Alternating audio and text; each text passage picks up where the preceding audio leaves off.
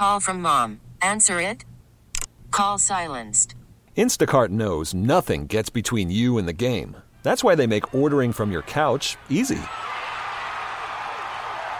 Stock up today and get all your groceries for the week delivered in as fast as 30 minutes without missing a minute of the game. You have 47 new voicemails. Download the app to get free delivery on your first 3 orders while supplies last. Minimum $10 per order. Additional terms apply. Hiring for your small business? If you're not looking for professionals on LinkedIn, you're looking in the wrong place. That's like looking for your car keys in a fish tank.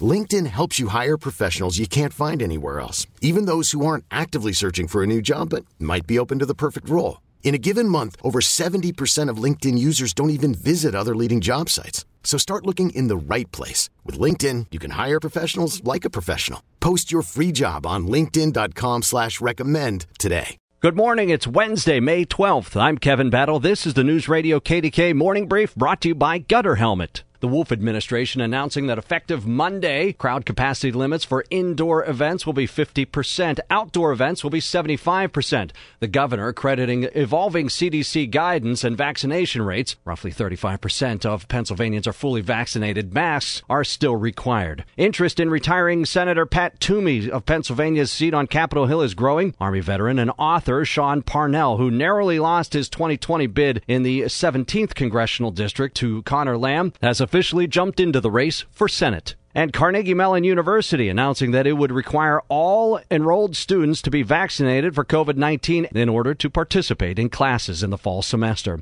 AccuWeather says a mix of clouds and sun, 61 for the high. Tune in to 100.1 FM and AM 1020 KDKA or download the Odyssey app for more details.